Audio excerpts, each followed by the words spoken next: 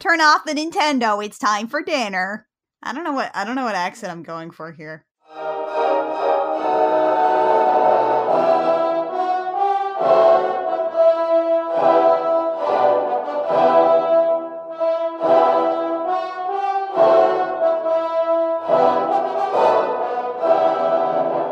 Hey there, Internet. I'm Annie. I'm Kit. And I'm Mac. And this is I Will Fight You, a podcast where we've been turning opinions into stone cold facts since 1986. Today's stone cold fact, Will Riker and Han Solo represent the most misunderstood character archetype in the history of fiction. And we don't mean misunderstood like all the people in Marvel fandom keep saying that, oh, Loki's so misunderstood. We mean like literally people don't understand how this character archetype works. Which is why you get really bad examples sometimes of people trying to play towards that character archetype and failing. They just come out real gross. This is something we affectionately call the Riker Solo, and we are going to explain this to you today. Unfortunately, we are not going to be doing something like our previous two episodes, which have been watching a movie and telling you about our thesis about the movie. This one's a bit more freeform, so bear with us a little here, folks. We have topics. We have a list of topics. Let's start out with a quick rundown of our two characters that we are talking about here. Han Solo's a little easier and a bit more ubiquitous, so let's start with him. Everybody knows who Han Solo is, because the only people who haven't seen Star Wars are the people who were in the Star Wars. They lived them. They lived the Star Wars. And probably, honestly, someone who hasn't seen it is probably also not listening to I Will Fight You. Han Solo is a scoundrel. He's a scruffy nerf herder. He is also a quote-unquote smuggler of contraband, which in all likelihood means that he's somebody's weed guy. He's totally somebody's weed guy. He pulls up in his janky old car with his, like, weird, tall, hairy friend in the passenger seat and tosses you a bag of what turns out to be space oregano. And by the time you've opened the bag and figured that out, he's already down the street in his clunky old truck. He's pressed his foot to the pedal and it's just zooming off as fast as it can go. Cloud of black smoke. It breaks down about halfway down the block, and he gets out and he screams, "Push, push!" Han Solo is practically our archetypical smug asshole with a heart of gold. He's also the third member of our little trio in the Star Wars, and yes, we're talking about the Star Wars. Don't speak about the first 3 episodes to my face. Don't do it. So I'm currently in a Star Wars tabletop game where we're covering the first 3 episodes. Don't do that. Not to me. Not to my face. Not on the day of my daughter's wedding. Who's your daughter in this equation? Probably my Calico? Aika? Han Solo is the third member of our trio, as previously said, along with Luke Skywalker and Leia Organa. Luke Skywalker and Leia Organa. I have watched the Star Wars, I promise you. Look, man, it's daylight savings time. None of us are operating on an adequate amount of sleep, just so you know. I'm not used to this shit. I'm from Indiana. We didn't have to do this. Until 2005, when Governor Mitch Daniels was a jerk. Han Solo works for Jabba the Hutt. Ish. He's some sort of smuggler. He works for people, and he smuggles goods. And he has a table that plays space claymation chess. And he says a few times that he is not here for your rebellion. But he sticks around anyway, because he's totally in love with Leia. And then they have a really awful baby. And proceed to adopt every young person who needs guidance that they come across in the next 30 years. Yeah, they do that too. You know, they just open a closet and young abandoned children just fall out. It's in the same way that some people collect cats. And then the thing happens to Han Solo, because Harrison Ford didn't want to do any more of these movies. You know, I'm surprised they hung on for so long. He didn't want to be in Return of the Jedi. He was talking about dodging out an Empire. That's actually why they decided to freeze Han and Carbonite. And then they came up with the money. They got the money, and he was like, alright, fine, I guess I'll be in this incredible movie series. It's all dumb as hell, but we all love it. They had to improvise most of their dialogue because the screenplay was that bad. How the hell did we get Star Wars out of all that shit? Marsha Lucas is how that happened. Oh, bless her heart. Yeah, Han Solo is, he's such a well-known character that it's actually kind of difficult to explain him theoretically to someone who's never heard of him. He is the archetypal, morally gray character with a heart of gold who comes through for the hero at the last minute. And he's snarky. And he falls in love with Leia, who is a princess, so there's a whole thing there. But, William T. Riker. He's a bit more complicated, and let's face it, as ubiquitous as Star Trek is, The nuances of it escape people a lot. People know Star Trek, they know Captain Kirk, they know Spock. To a lesser degree, they'll know things like Captain Picard. They get the feeling they're supposed to dislike Janeway. For no good goddamn reason. So, like, as someone who hadn't really watched Star Trek much, I knew who Riker was. I even had an action figure of him at one point, but I don't recall ever actually seeing a full episode of The Next Generation. Wait, at one point, what happened to your Riker figure? It's back at home right now. Oh, okay. You were really concerned there. Yeah, she got that at a covered bridge festival. That thing's great. I found it in a box of old porn magazines at that festival. Why were you digging through a box of old porn magazines? Well, it was at the place where they had a bunch of porn magazines. Yeah, they had a bunch of porn magazines, but that was in a box of, like, random shit along with some other action figures. It was just next to the porn magazines. It was tangential to the porn magazines, exactly. Why were you at the part of the festival that sold the porn magazines? You go to the whole festival when you go to the festival. Anyway, Mac, you were talking about Riker. So my knowledge of Riker came in like 3 things, and that was 1, he's charming, 2, he plays trombone, and 3, he stands with like his elbow forward and he kind of leans on his fist, and that was my knowledge of Riker. You're missing the most important part. What's the most important part? He's got a beard. He got a beard starting in season 2, and also Jonathan Frakes, who plays Riker, is like 6'4" and is incapable of sitting down in a chair properly, so he's like swings his leg over the back and then sits down. And then when he gets up, he does the same thing in reverse. It's amazing. In recent years, I've watched a lot more Deep Space Nine than I have Next Gen, and it has summarily replaced most of my Star Trek memories in my heart. Kit, I think you're the most well-versed among us to take on William T. Riker. Oh god, yeah, I marathoned all 7 seasons of TNG this summer. Just for fun? Yeah, just for shiggles. Will Riker is the first officer of the Enterprise D, and later the Enterprise E, and later even than that, the captain of the Titan.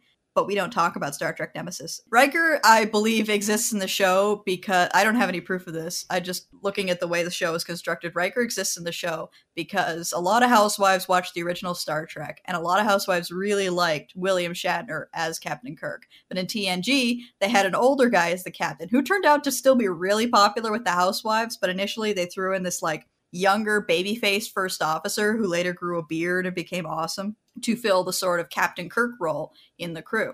Riker is a character who is notable for having lots of episodes where he sleeps with hot alien babes, or goes to vacation planets to sleep with lots of hot alien babes. He's like the sex pot. He's the male sex pot of the show, as far as I remember. He's the show's bicycle. And there's also some really, really good episodes where he goes to things like, he temporarily has to take over command of the ship. Or he goes to a Klingon ship to serve as their first officer for a while. Or he is frequently undercover as an alien and fucks up and has to be rescued while he's undercover as an alien in these pre-warp civilizations where you can't violate the Prime Directive. Or he gets in one of those ubiquitous transporter accidents, and then there are 2 Rikers! Yeah, that was great. So Kit, quick question for you. Yeah. If Riker was a woman, how fast would you be on that? You know what? I wouldn't be on that because I would simply faint in her presence. I would be incapable of dealing with that. But I really like Riker as a character because Riker really defies expectation. But we'll get into that later. The point remains is that, yeah, Riker is this character who, a lot of his defining character trait in the show is sleeps with a lot of alien ladies, but also, like, he plays the trombone and he's quite well read and he's funny and he has great relationships with a lot of the other characters on the show. And he grew a beard in season 2 and suddenly the show was awesome because beards are magic. Yeah, you can actually track the dramatic improvement of the show between seasons by whether or not Riker has a beard. You can tell at a glance if this is, like, a good episode or not. Anyway, let's move on. So, we've kind of talked around this, but these characters, as different as they are, actually kind of occupy the same space in geek culture. They sort of fit into the same archetype. That archetype being the suave, cool ladies' man, possibly in space. Right, we're kind of going to focus here on how these guys tend to relate to female characters and how that defines them. Geek culture has a tendency to latch on to any character that has any kind of romantic success with women and inflate that part of their character until it becomes the entirety of their character, probably because for the longest time a lot of geek men were not so lucky with the ladies, and so they sort of saw this character as an ideal, something that they aspired to be but were not currently. Because what Han Solo is typically portrayed as is he's portrayed as a smashing lady killer, as sort of like science fiction scruffy James Bond. And it feeds into that sort of idea of the guy who's not necessarily the lead, but his ability to be sort of counterculture, sort of against the grain, to not be in the spotlight, to not be the main character, but to be the one that is smoldering with sexual energy that all the women want to get with. Although that's mostly just Harrison Ford being Harrison Ford. I don't think he was written it like that. Oh, mercy, is it? I know a lot of women who, if they had a time machine, they would not go back in time and kill Hitler. They would go back in time and get with young Harrison Ford.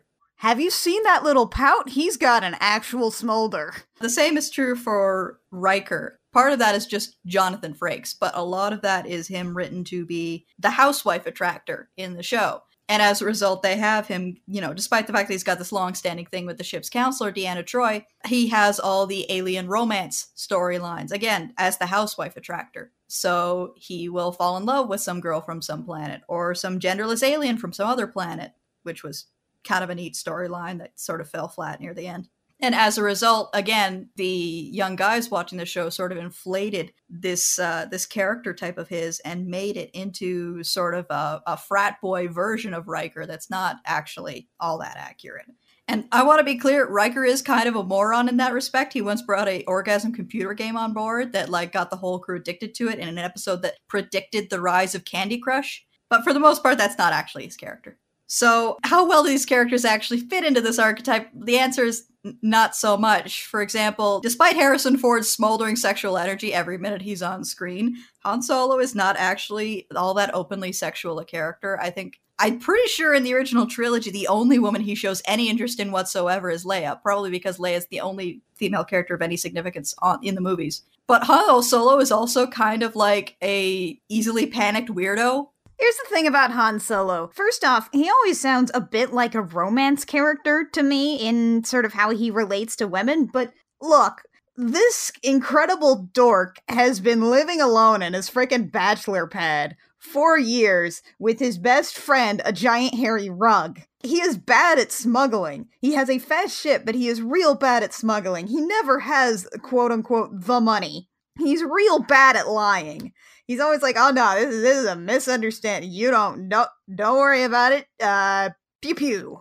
He has no sense of planning. He seems cool, but at the first second, he just sort of falls apart into being this complete dork. It's incredible. He is such a dork. He's the kind of guy who responds to a perfectly reasonable request with, I'll see you in hell. He's a weirdo who talks to his car. And then we get to his relationship with Leia, which by all accounts, the way that people talk about Han Solo, you would think what his relationship with Leia is something on the lines of hey baby, I don't need you, I'm an asshole. And she's like, oh my god, take me. But that's not how it is at all, yeah. Actually, he's the needier one, because she's always in Empire, she's always talking about how the rebellion needs him. And he's like, well, how about you say that you need me, and then I'll stay. Do you like me? I have a little note here that says yes, no, maybe. Oh my god. Do you like me? Please say you like me. He has hard eyes every time he looks at her, and she's just constantly ordering him around and yelling at him. It's magnificent. And here's the thing about his romantic arc. It's not only is he just a completely needy goober, but also Han Solo has a tremendous amount of respect for Leia. We have to assume that this extends to a respect for other women. We don't actually see him interact with any other women. Again, there really aren't any. At least until Rey in Force Awakens. Right, we can at least try and make that extension. But Han Solo acts with a tremendous amount of respect for Leia. He's bothered initially by her bossiness, not necessarily by her being a woman and bossing him around. He never seems like his masculinity is threatened, nor does he ever act on that impulse. He's more interested in her needing him, her wanting him, her admitting that she has feelings for him, but he's never a sexually aggressive character in that regard. Like in the early parts on Hoth, he's more he's like a romance character. He's Mr. Darcy-esque. Oh my god, is he? I mean, the thing is that I feel like when I'm watching these movies, it feels like Leia is not the prize for Han Solo. Han Solo is the prize for Leia. Basically, yeah. And then you get to these bits in Return of the Jedi where Luke finds out that he and Leia are siblings, and Han doesn't quite get this, but he's like, you love Luke Of course I do. And his first response is this little broken puppy dog face, and I won't get in your way. He doesn't call her awful names for leading him on. He basically just says, I want you to be happy, I respect you, I'm just gonna go listen to 8 Tracks in my Millennium Falcon. Lovers! And another thing about Return of the Jedi is that you've got Leia being the most damsel in distress she's been since the first movie, and even then she wasn't that to a certain degree. In that stupid bikini, the metal bikini. I want to point out that Han Solo never actually sees her in that outfit. I'm sure by the time his eyesight returned, she had already bundled herself up in somebody else's jacket and was like covered in Jabba's blood. And I'm sure if he had seen her in that outfit, he would have been infuriated that somebody forced the woman he loved to wear that stupid thing. At no point does he ever attempt to, like, counterdict her command or anything. He never undermines her. He's a romantic hero. He is devoted to the woman that he loves. He is patient. He recognizes that she has feelings for him because he actually understands her emotionally. And if she denies that and turns him into a flat-out no, picks someone else, he says, okay. So, guys, learn something from this. He's so good. That's why he's dreamy. Also the smolder. Again, that's 100% Harrison Ford. Oh, yeah. Oh, yeah. So I guess what we learned from this is that Harrison Ford is a character for women, not for men. That's what it feels like to me. He feels like a very feminist character to me. And to see that sort of get pushed around into just this sort of lazy pastiche of roguish heroic archetype just kind of feels like a shame to me, I guess. Like explicitly making this character not for women, even though he respects them and wants to love them and support them. Annie, you're kind of losing yourself in this a little bit. And smolder. Okay, I think we're done with Han Solo. So now to Riker. The thing about Riker, too, is that he's characterized as this, again, the cool ladies man in space. And don't get me wrong, Riker is cool. Riker's a really cool character, but not in the way that a lot of people assume. For one thing, he's not anti-authority. He is an authority on the ship. He's a very responsible authority. He's like the assistant manager who's constantly doing like employee evaluations and coordinating with all the department heads. And that's not a really exciting part of his job, but it is a part of his job. And he really seems to like that part. And there's actually an episode that deals with how he was so devoted to authority at one point that he supported his captain above all reason, really, during a mutiny, and the disaster that led to, and the sort of character development that he's had since then that has allowed him to be able to stand up to his former captain. And again, this is all really interesting nuances of his character that gets ignored when you railroad him into this pastiche. And another thing is his relationships with women. He gets with a lot of alien ladies, but you can tell that he, genuinely likes and respects all of them. He doesn't experience a lot of the disdain that you see in other examples of these character types towards the women that he's with. Even if it's just like a one-night stand, he's really, he's having fun. And he's having fun because he's with somebody that he genuinely likes and respects. And honestly, because of the 3 episodes that I saw, A Matter of Honor, there's kind of a good demonstration of that when he's on the Klingon ship. And apparently the Klingon women are hitting on him, and he doesn't realize it until the Klingon men point it out. Isn't Klingon women hitting on someone actual hitting him? Yeah, basically. They were basically threatening to murder him. He doesn't realize it, but when the men point it out, he kind of looks at it, and he's like, I can respect this. And I'm like, thank you, Riker, for not being like a creep about it and not playing this for, oh, joke's on me. There is an episode where there is a woman who comes on board who it later turns out is an assassin trying to kill somebody else, doesn't matter. But she is like the last survivor of her people. And as a result, she's been engineered to be this assassin survivor type dealie, the instrument of vengeance, what have you. But she also really, really likes Riker, and Riker really, really likes her. And they're at a point where they're kissing in his quarters. And Riker kind of does the whole, hey, do you want to spend the night thing? And she says, I will do this with you, but you should know that I won't actually get anything out of it. Because apparently, her pleasure receptors have been turned off or something. It's really weird, but the point is this is a great moment for Riker's character, because, he's like, well, if you're not going to be into it, then I'm not going to do it. It's like, if I'm the only one getting anything out of this, then what's the point? That's awesome.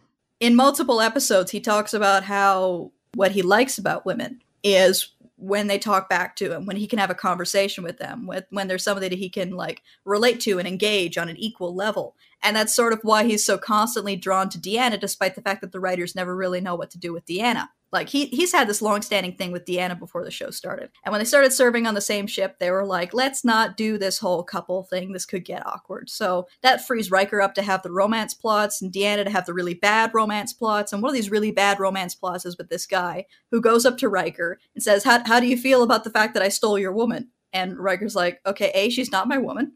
And B, whatever makes Deanna happy makes me happy. And C, if you hurt her, I will murder you. And they will never find the body. Yeah, I'm into that. And they continue to have this really good relationship, even though they're exes, and they still like genuinely enjoy each other's company and have fun and are able to work together. And in season 7, Deanna has a little bit of a romance plot with Worf that goes nowhere. And that's when Riker sort of comes to terms with the fact that I always assumed we'd get back together someday, but it looks like we won't.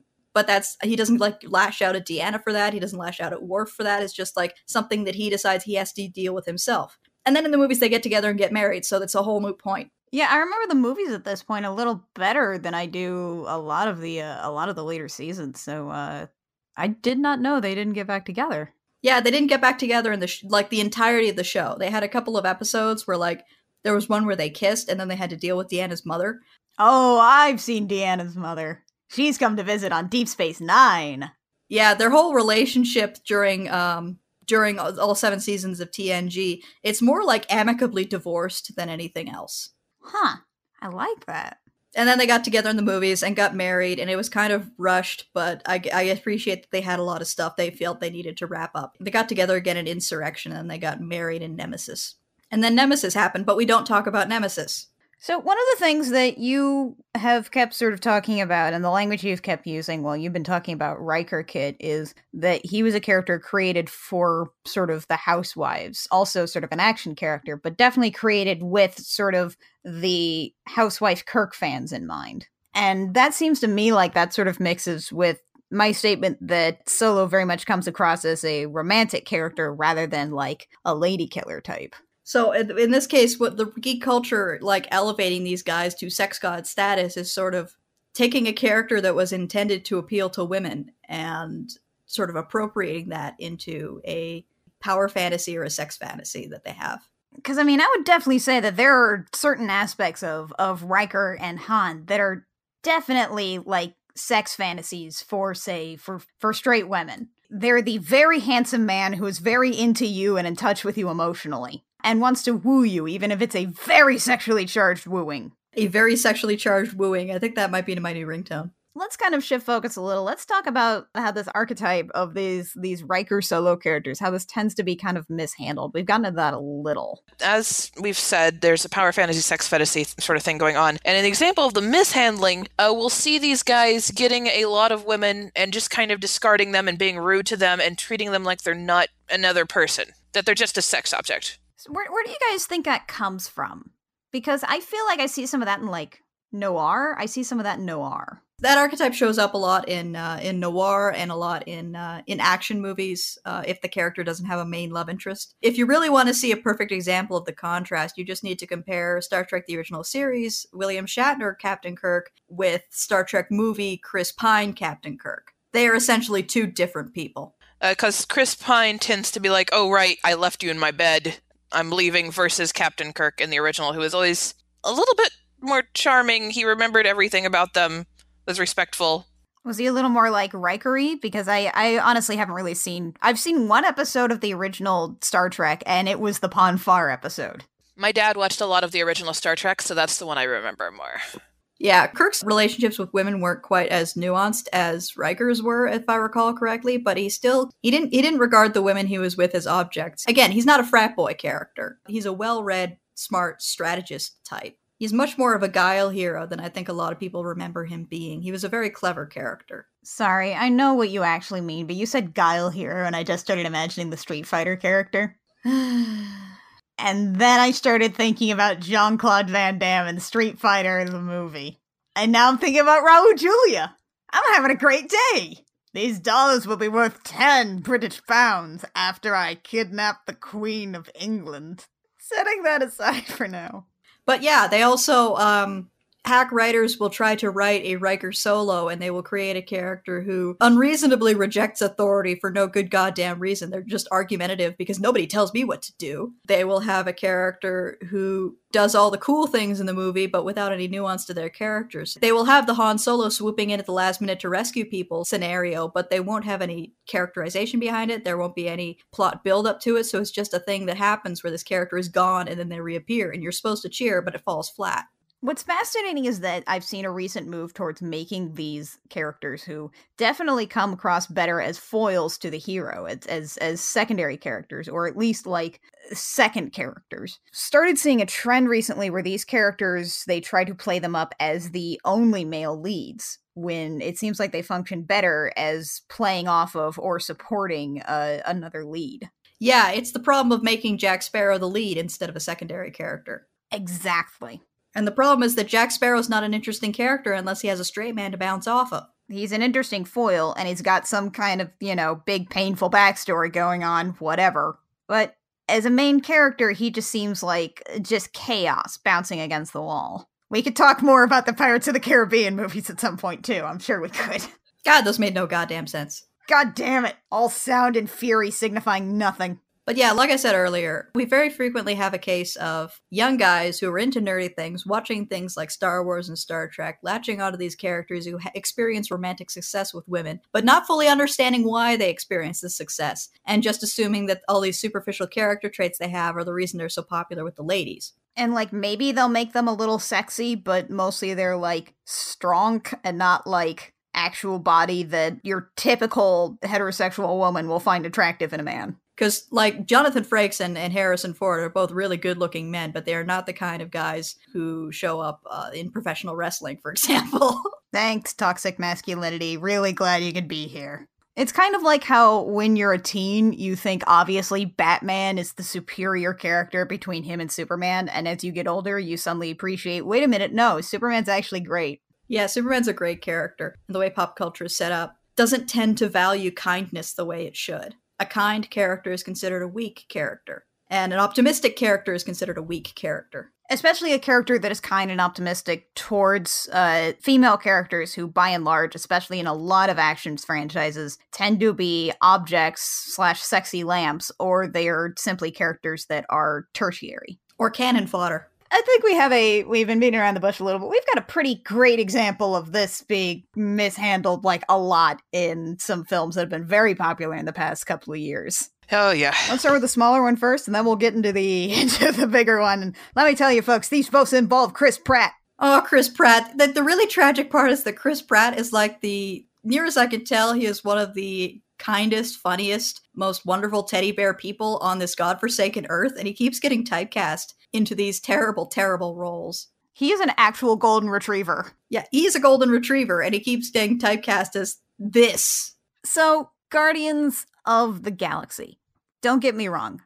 Love this movie. Lots of fun. And it's honestly the first 10 minutes, which are kind of where this happens. It's within our first 15 minutes, we're not even into the meat of Act 1 at this point. This is all establishing Peter Quill as a character. I was actually discussing this with someone the other day because it's they had 2 scripts and they just for some reason left 10 minutes of this script in it. It does feel that way. The original screenwriter for Guardians of the Galaxy was a woman named Nicole Perman. And then the screenplay underwent some rewrites when James Gunn came onto the project. And so it sort of looks like there was a pre-existing framework here, and then James Gunn decided to shoehorn in this haha Peter Quill so successful with the ladies bit in the front. I don't know that that's what actually happened, but it does feel weird. There's no mention of this. So here's the thing. Peter Quill gets back to his ship, and there's a sexy alien lady in there. And she's like, Peter, what are you doing? And she's fallen out. And he's like, oh, you're still here. I thought you'd left. And honestly, it's kind of the same thing that happens in the beginning of the new Star Trek with What's-His-Face in it, where they kind of arrive and the lady's still there and they're both shocked and trying to kick them out and treating them like they don't matter. And forgetting the girl's name. Let's be straight here. The problem isn't that he has sexual encounters with alien women. The problem isn't that these women choose to have sexual encounters with him. Have all the sexual encounters you'd like. The problem is that he did not care about her welfare the next morning. He dismisses her. He didn't know her name. Yeah, didn't know her name. Says, maybe, do you want me to make you some breakfast? At least make your one night stand, your strangers in the night thing, that this stuff happens, it's fine. But you gotta at least show respect to the person that has chosen to spend this night with you. I remember somebody on Tumblr saying that the scene would have been so much better if, instead of Chris Pratt being, I don't remember the character's name half the time, so I just call him by the actor's name, instead of Chris Pratt being like, oh, you're still here? I forgot you were here. Also, I don't remember your name. It should have been a scene where he's like, why are you still here? You told me you had to leave in the morning. And she was like, oh God, my alarm didn't go off. And then they stare at each other for an awkward moment because neither of them remember the other's name. Yeah, that would have made it a ton better. That'd be so much better. You wouldn't even have to, like, change much about it. Yeah, and that would have completely changed the tone of it. Yeah, with a couple changes in dialogue, you put them on an equal level. Oh, that's good. The rest of Peter Quill's characterization in the movie is he's a lot more emotionally intelligent throughout the rest of it. In fact, you can tell that he spent a lot of the time on that alien ship, basically stopping fights from breaking out and being the peacemaker. And you can see that in his interactions with the other Guardians. Yeah, the Peter Quill in that scene seems completely divorced from the Peter Quill in the rest of the frickin' movie, and it's jarring almost. That there's this weird little stain on this character in the very beginning. This is not Chris Pratt's fault. This was a fault of writing, definitely. As noted, he is a golden retriever. We're calling the character Chris Pratt, but we don't think this is Chris Pratt's fault. So that's sort of our small example. Let's talk about the dinosaur in the room. Jurassic World. Jurassic fucking World. I went to see Jurassic World right on the tail end of having seen Mad Max Fury Road, and there could not be two movies that are more different. And meanwhile, I hadn't seen it until we decided we were doing this Yuffie, and Kit and Annie told me to watch it, and at first I was like, I don't know what they're talking about. He's not that bad. And then he met Business Lady, and it was all downhill. As soon as you put him in the same room as a woman, it's just, So, like, I have to be very careful here because I could go on for at least an hour about all of the ways in which I feel like Jurassic World has failed me. Owen / Chris Pratt, where do we start with this guy? I want to start with the fact that I never remember that his name is Owen. Owen just doesn't seem like an action hero name. Sorry, Owens. Well, let's start with some of the first lines that he says to her. Oh, God. Okay.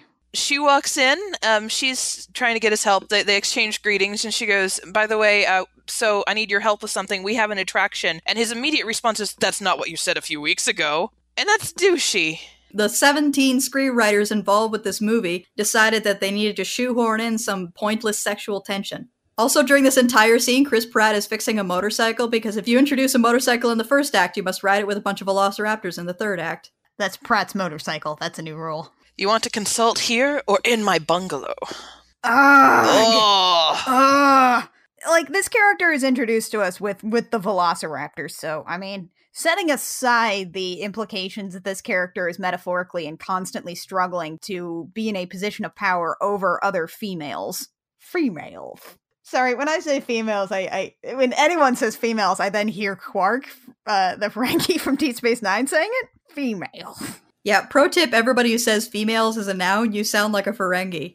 Like, setting aside these implications that Chris Pratt's role is to have dominance over other female characters, setting all of that uncomfortable crap aside, we first meet him when he is just sort of, like, talking about his deep and abiding connection with the Raptors and blah, blah, blah, and how he sort of cares for other people's lives, but not really, because it's not cool to care. Caring is for nerds. Nerds. Caring's for Han Solo. Caring's for Riker. Those nerds. And then we have this whole plot with him, like, first off, Claire comes to him because you need to, like, consult on this attraction we have for the Indominus Rex dinosaur that we made. Because nobody was around to tell us that was a bad idea. We have no zoologists or anyone who's ever built an animal preserve on staff. And the whole conversation is him talking down to her. Yeah, is her asking him questions and advice and him kind of being condescending and or sleazy sexual. He is that for the rest of the fucking movie. He's a complete dick. I don't know how this movie made Chris Pratt unlikable, but they pulled it off. I don't know how he's adorable. He's one of the most likable people in the world, and they managed to make him insufferable. Look at his little smile. He's excited to be here. He was so happy to be in the dinosaur movie. He gonna be the dinosaur guy. And then they make him into an asshole. Just a complete douche hat. It seems so much like he is supposed to be the Riker Solo character. The people who wrote the screenplay for this movie had a great big chart, and they had a great big formula of everything that the executives decided this movie needed to have. And they decided that this movie needed to have an uptight business lady, who is nonetheless really, really hot. And this movie needed to have a couple of kids, although not a little girl, because little girls are boring, clearly. Little girls don't like dinosaurs. What are you talking about? Somebody in the office decided little girls don't like dinosaurs, so there's no little girls in this movie. And they decided that they needed to have a rebellious sort of Sam Neill character, only they're going to take it to the nth degree. And also, he's not a paleontologist. He's an ex-army guy who's just really good with raptors because he is the ultimate alpha male. You know that cool bit in Jurassic Park where Jeff Goldblum says, your scientists spent so much time thinking about whether or not they could, they didn't stop to think about whether or not they should. It's as if they took that line and decided that it was based not out of chaos theory or hubris, but against, like, folksy know-how wisdom. And then they said, let's make that a character. The fact that I saw this at the tail end of my third screening of Fury Road sort of demonstrated to me how much extraneous crap Jurassic World had in it. It didn't need to have all this weird sexist stuff about how Claire would eventually become a mother and warm up to children. This was just genetic destiny or whatever. It didn't need that. In fact, the movie would probably have been a lot better if it just skimmed out all the extraneous, like, hackneyed, shoehorned in emotional plots and just had dinosaurs eating people and embraced that. Those dinosaur fights at the end were so cool. If that had been the whole movie, I would have been happy. They were so cool, but then I had to sit through 2 hours of shitty characters to get there, and I don't know if it was worth it, but the raptor jump on top of the T-Rex, it was really cool. Wow, spoilers. Also, can we talk about that creepy teenage boy who thinks that you flirt with girls by staring at them without blinking? Oh my god, that kid! Why is that kid in the movie? Also, it was kind of like he was like mini Chris Pratt in the film, because it starts out with his girlfriend telling him I love him. He's like, yeah, bye, and leaves as quickly as possible. Like, he doesn't even remember she exists, even though he's going away for only a week, and admittedly, that was kind of clingy, but that's on the writers for writing that in the first place. Plus, they're teenagers. Teenagers are clingy. Can we also, like, talk about the fact that his entire emotional arc was like, don't ogle the girls, care about your brother who may or may not be coded as autistic? I keep thinking about how much better the movie would have been if it was like a teenage girl and her little sister. The moral of the story here is add more girls to everything. Then you can be Fury Road and win so many Oscars. You can win all the Oscars. You can be a genre film winning Oscars. Genre film, a thing the Academy despises. God, how great was Jenny Beavan going up to accept that Oscar in that leather jacket. Oh my god. Oh my god. Her statements afterward is like, I don't actually give a shit. I love her so much. Chris Pratt, you have so much money. Why do you keep letting people tell you to be a douche? Somebody keeps giving Chris Pratt really bad advice. Really, oh, honey, no. So I think we've sort of come around to what we're sort of talking about here. Is that Owen, this Jurassic World character is just, he is this mishandling. He doesn't like feelings. He doesn't respect the female characters that he deals with, nor does he respect the emotional states of children. Nor does he respect authority, despite the reason that he has no reason not to. I mean, he was in the army. He is not the Riker Solo.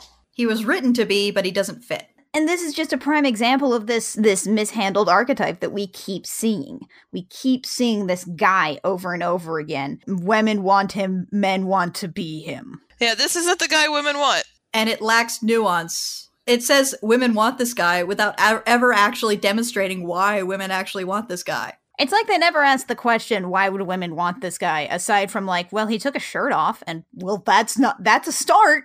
I'm not going to say that's not good. That's a start, but maybe actually like make me not feel disgusting for thinking that was a pretty nice moment there. I mean, it's one thing to look like Harrison Ford. It's another thing entirely to be Harrison Ford. Also, maybe consider grow a beard. Everything becomes more awesome when you have a beard. Except for Seattle hipster guys. Maybe, you know, your beards are nice, but maybe like I'm starting to have trouble telling you guys apart.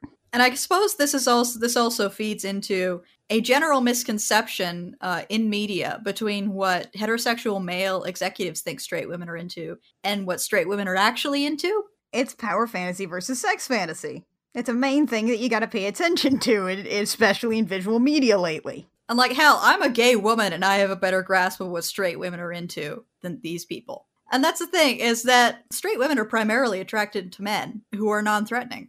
and who are emotionally intelligent and also kind of good looking, but not in this, hulking muscle bound kind of way. Let me tell you about LL Bean boyfriend.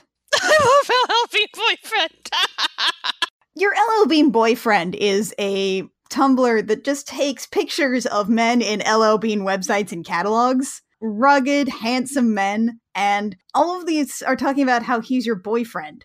They're pure, female fantasies. We've got this rugged, good-looking man and this little line below it. While the wind howled outside, Mason and I got comfortable under the wool blanket and snuggled in front of the glow of the fireplace. Although it wasn't even 7 o'clock, the heavy clouds and impending rainstorm made it look like it was much later. Mitchell and I rushed from the car onto the house. "We're not going to get anything done tonight," Mitchell said. "This is cuddle weather."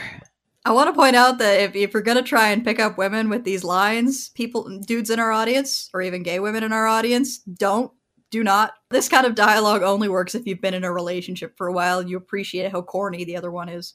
It's true. This entire blog is devoted to we've been in a relationship for a while, we probably lived together, and you made me a brand new deck. I'd been stressed out the whole week preparing for an important event at my job that I was in charge of planning. Finally, the night of, I was completely distracted as I frantically got ready. Mitchell calmly took my arm and paused me with a long kiss. "It's going to be great," he said, with a grin. Aw, he's so supportive. And that's attractive.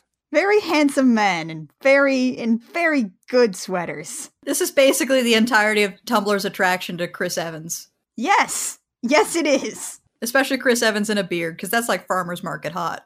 Oh, yeah, it is. I'd spent most of the morning working, so Gabriel came in to surprise me with hot apple cider and fresh, warm donuts from the bakery. "I know you're busy," he said, "but I wanted to make sure you remembered to take a break." This is the thing. It is a man who is emotionally sensitive, who understands your needs and wants, and is very handsome. Yeah, the handsome part is important. And I also think that a lot of guys, especially these days, don't realize that being handsome is actually pretty achievable. You just need a little bit of grooming. And a little bit of confidence. You just gotta take care of yourself, maybe get, some clothes that fit you well, and just be confident about who you are. As a straight woman who is married to a gigantic weedy dork, it's attractive. I also want to point out, we've been using the term straight women, but this also applies in terms of what women like, women who are bisexual, pansexual, otherwise at least a little bit attracted to men. This also applies. We've just been using the term straight women for the sake of simplicity. We're not trying to actively exclude anyone, though it is certainly true that market speak will not act as though bisexual and pansexual women exist at all. Or even gay women. You will often hear about the female gaze without acknowledging the straight female gaze versus the not straight female gaze. The Riker solo it is so marvelously misunderstood. And it is a perfect example of something that is designed from the ground up, at least it seems that way, to appeal to women, but for some reason, men will latch onto it in a way that is not reflective of what the actual character type is. So, you've listened to us talk about our Stone Cold Fact of the Week, but let's see if we have anything else. Kit, what are your Stone Cold Facts? My Stone Cold Fact of the Week is that I'm gay. I'm not blind. How about you, Mac? What's your Stone Cold Fact? Harrison Ford is dreamy with his smolder. I think you stole Annie's fact there. I think you did. I gotta think of a new one now. My Stone Cold Fact is Chris Pratt keeps getting really bad career advice. You have so much money, honey. You have clout now. You don't have to be a jerk on film. So, in summary, folks, this has been our Stone Cold Fact that Will Riker and Han Solo represent the most misunderstood character archetypes in the history of fiction. Join us next time when our Stone Cold Fact is the world is not ready for a Dragon Riders of Pern movie. It really isn't. So, until then, dear listeners, I'm Annie. I'm Kit. And I'm Mac. And we have fought you.